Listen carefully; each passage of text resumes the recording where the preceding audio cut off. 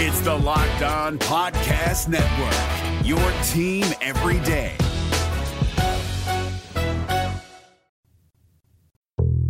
You are Locked On Mets, your daily New York Mets podcast. Part of the Locked On Podcast Network, your team every day.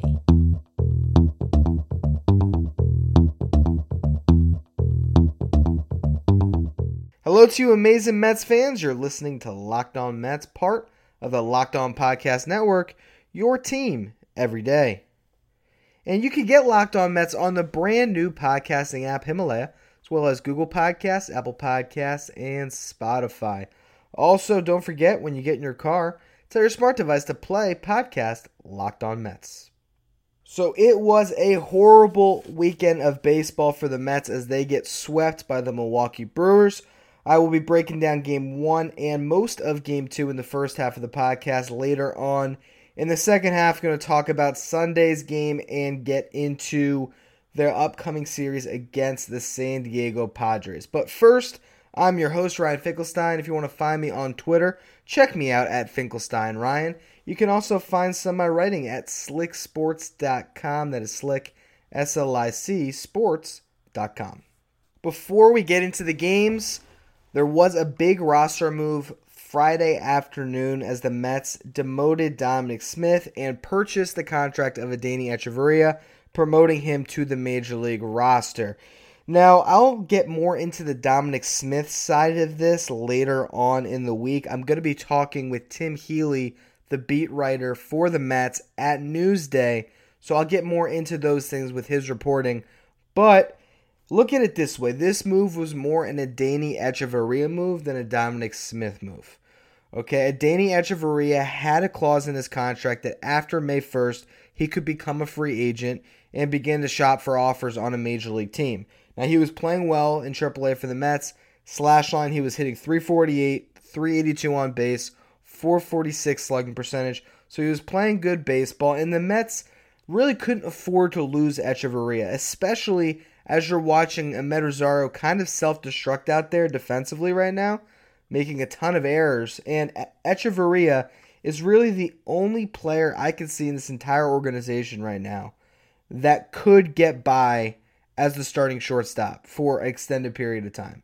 He's the only one. He's the only one who checks both boxes of being a Major League caliber hitter and being a Major League caliber defensive shortstop.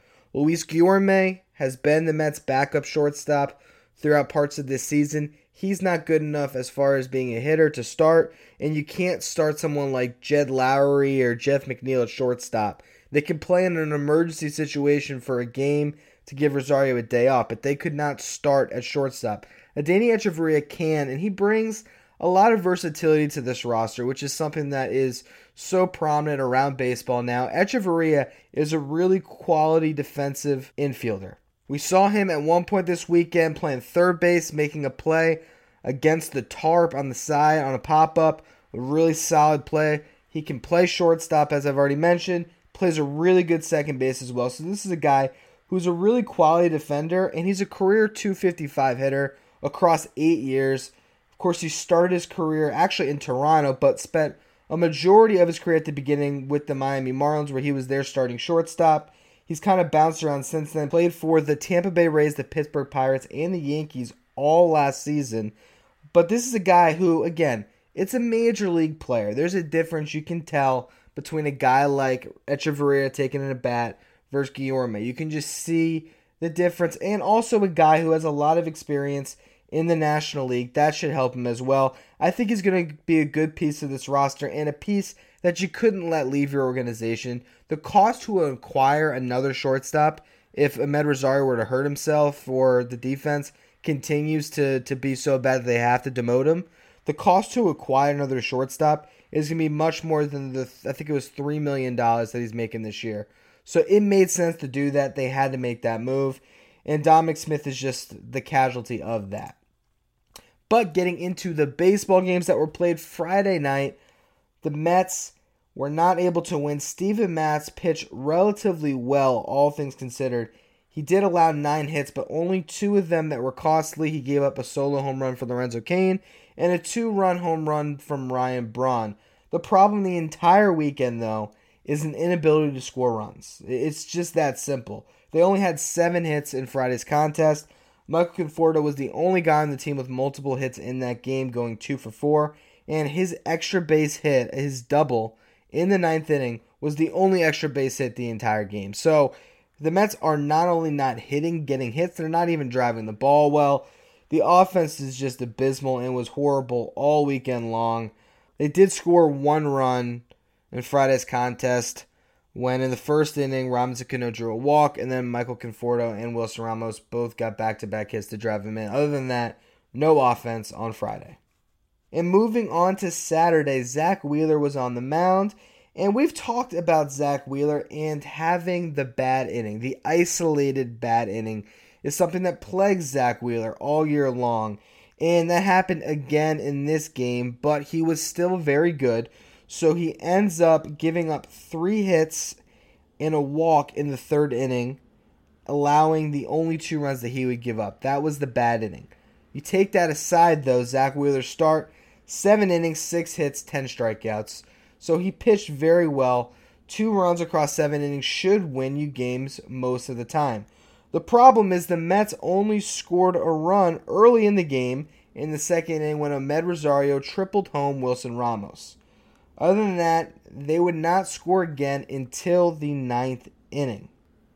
But I'm going to tease that and talk about that in the second half because there's a lot more to get into with this game, and I don't want to rush it in this first segment. So we will get into what happened in the 9th inning with the Mets down 2-1 and what unfolded from there. Remember, to get this show every day, I need you to subscribe to the Locked On Mets on the new Himalaya podcast app.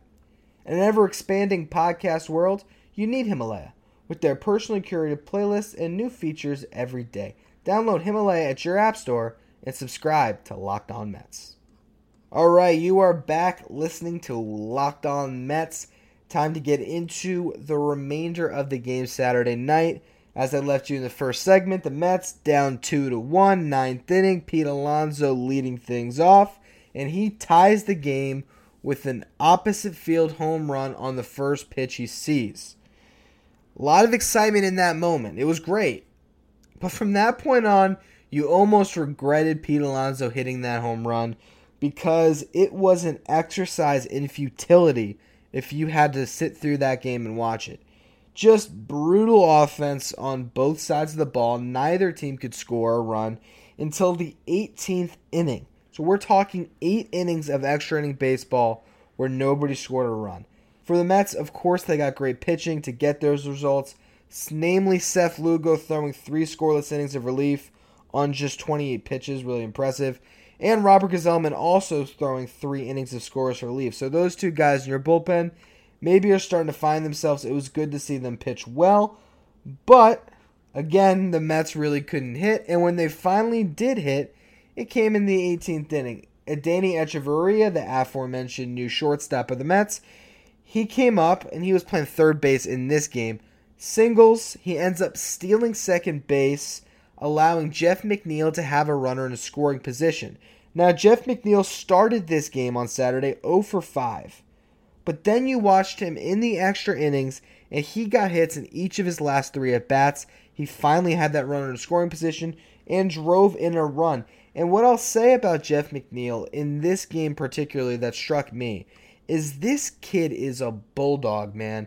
His intensity is just palpable. Just to watch this guy, when he got that hit, and he ended up on that play, he tried to stretch it into a double, which was a smart baseball play because by attempting to get to second base on that hit, he forced the throw to come to second base, which allowed the Mets to score the run they needed. And as McNeil comes off the field, he was like visibly shaking with like intensity and rage. Like he was clearly fed up probably that the game had gone that long, that he kept on getting hits and no one else on his team would get hits, and that the Mets were in that situation where they had to scratch that run in that way, and the fact that he finally got a run across, I'm telling you, like his face was like shaking.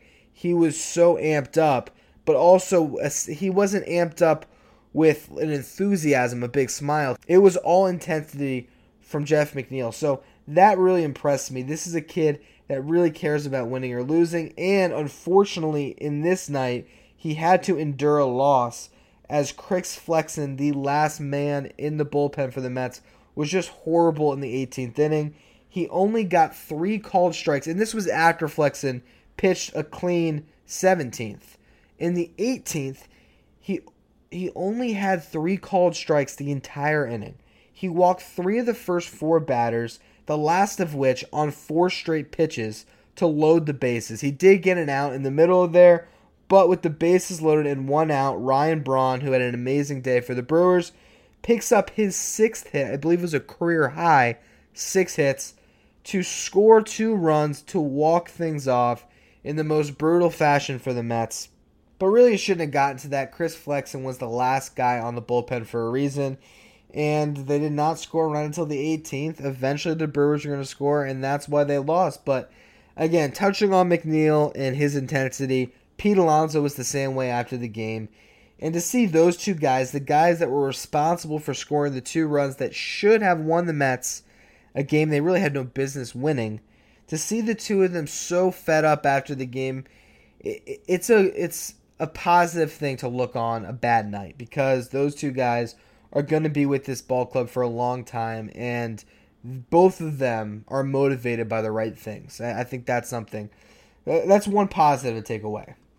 Anyway, moving on to Sunday, it was another loss for the Mets.